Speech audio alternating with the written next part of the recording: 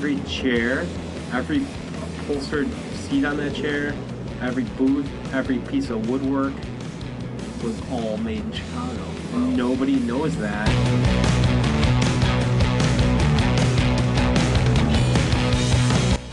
Upset Chicago is a conversation between me and a fellow creative entrepreneur where we talk about what it takes to do design differently in a big city. This is what I hope will be one of many podcast episodes. My name is Casey, and this is Upset Chicago.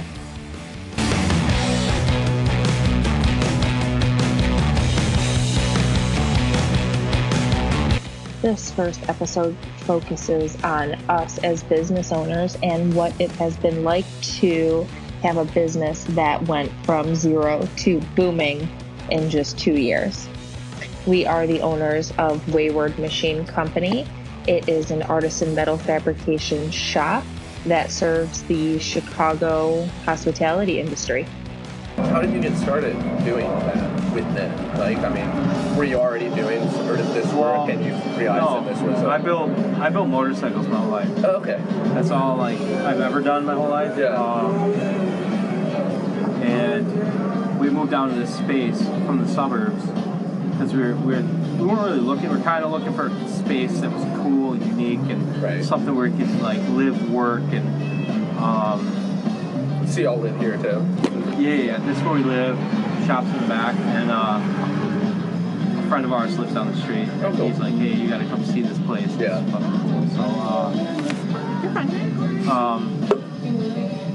So when we moved in here, I had all the intention to still do motorcycle work. I built vintage Harley Davidsons. I restore vintage motorcycle parts and do all that stuff. And a friend of mine was working for a designer who owns and designs all these restaurants for like where we're working today. And she's like, "Hey, you think you can make a light fixture?" I was like, "Yeah, like it's metal, I'll make it." So then we made a light fixture for Willow Room, it's called. It's at Lincoln Park. It's awesome. It's off the hospital. It's a cool place. We made some light fixtures for her, and then they're like, "Hey, can you make these bar stools?" And then we made 85 bar stools, and that was a stereo. Yeah. Oh, yeah. In Logan Square. So then, like, just snowballed. They're like, and then Kevin, ever since that, the designer's like, "I'll just keep you busy as long as you can handle it." And we just kept doing it, and then like the projects kept getting bigger, and I just hired more people, and it get bigger and bigger and bigger. And wow. So we're in business less than 2 years now, and we're like. That's crazy. Yeah, because you said you moved here about 2 years ago. Yeah. That's when you started doing it. Yeah, and I did motorcycle work that was enough to pay our bills, and it was just like me by myself. Right. I could have been me by myself and hired one person. Right. That's kind of like an apprentice role to help me, and I could have just stayed like just doing that and been like fine. Right. But then this was just like a whole different. So how many people are working here now? Now we have 4 full-time, plus me and Casey, and then we have part-time, couple part-time help. Yeah. Yeah, so like 2 part-time. I would say 3-ish, 2.5-ish. Yeah, depending on it, but yeah, for sure 2 part-time. Yeah. So, yeah. That seems remarkably fast for that all to happen. Yeah. I don't know. I don't have a point of comparison, I guess. But, Oh, it is fast. Yeah. It's not normal. It's not normal, and that causes some problems. Really? Because when you grow that fast, you don't have the infrastructure set to make it run smoothly. Yeah. Hard shit, you know. Yeah. So as you've, I mean, it sounds like it's a continual process, but as you figured out more of what you need, like what do you need?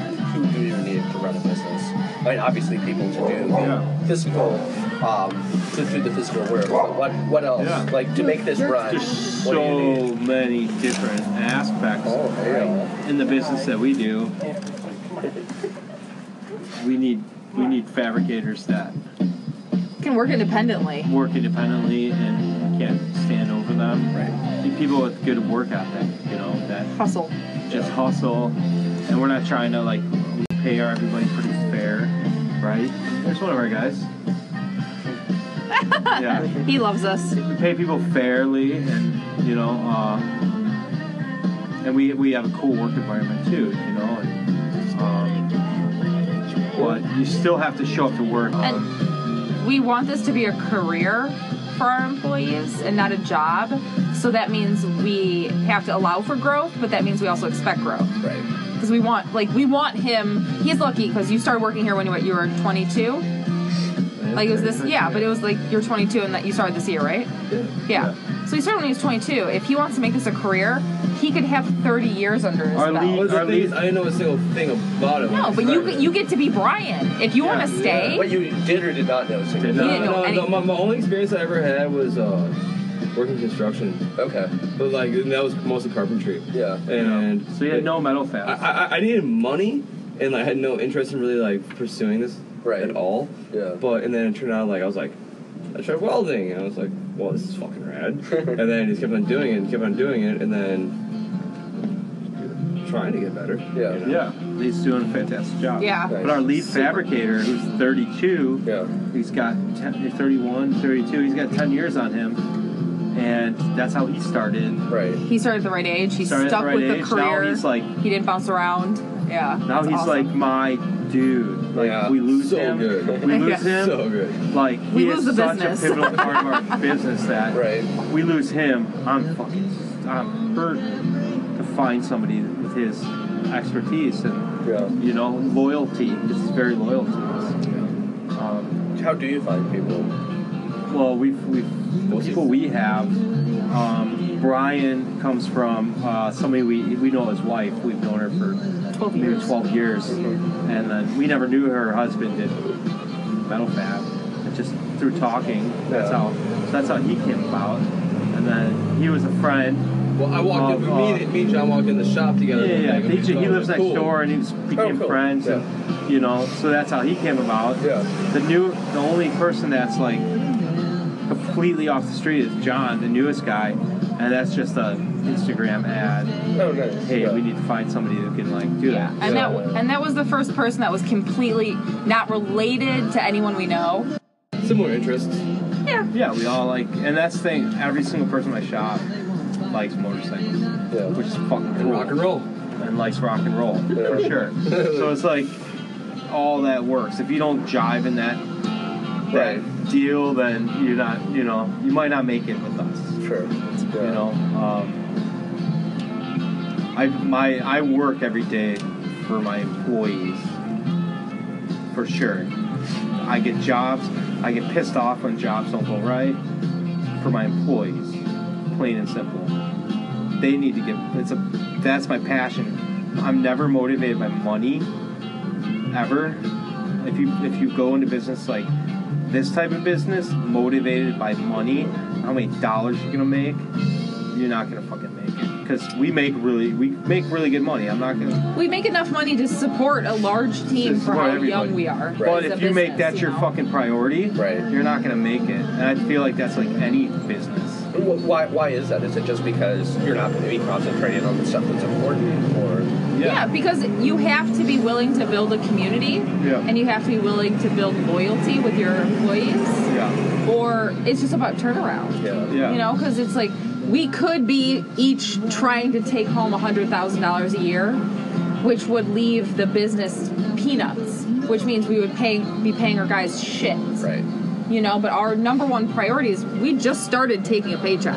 Like our number one priority is getting the guys paid, and we are last on the list. Yeah. Because we want you to be with us until we're not having kids. He's gonna take the business, so you better not fuck up. Also, just still here, like you go to Bad Hunter. Yeah.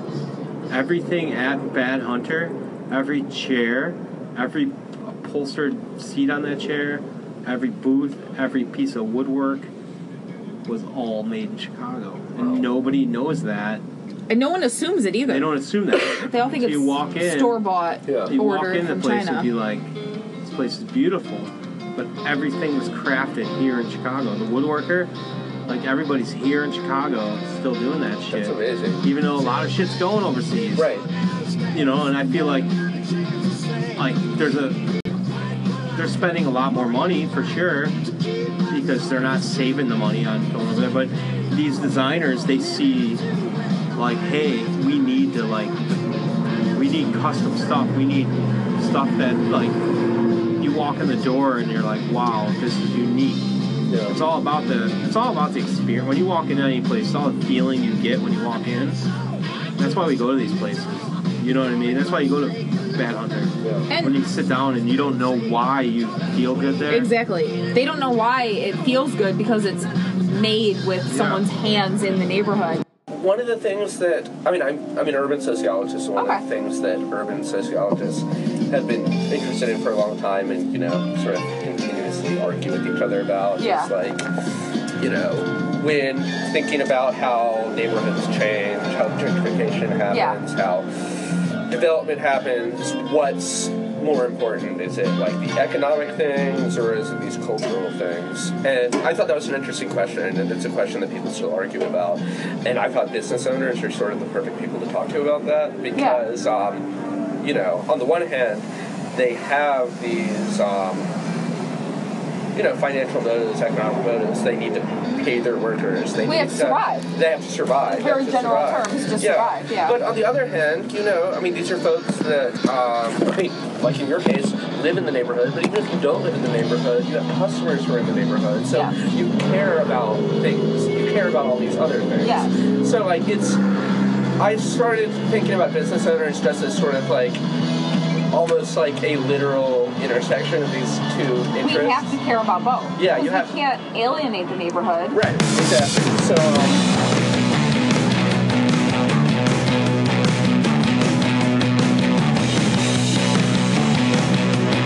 Thank you so much for tuning in. I hope you enjoyed the conversation and you learned a little bit about us.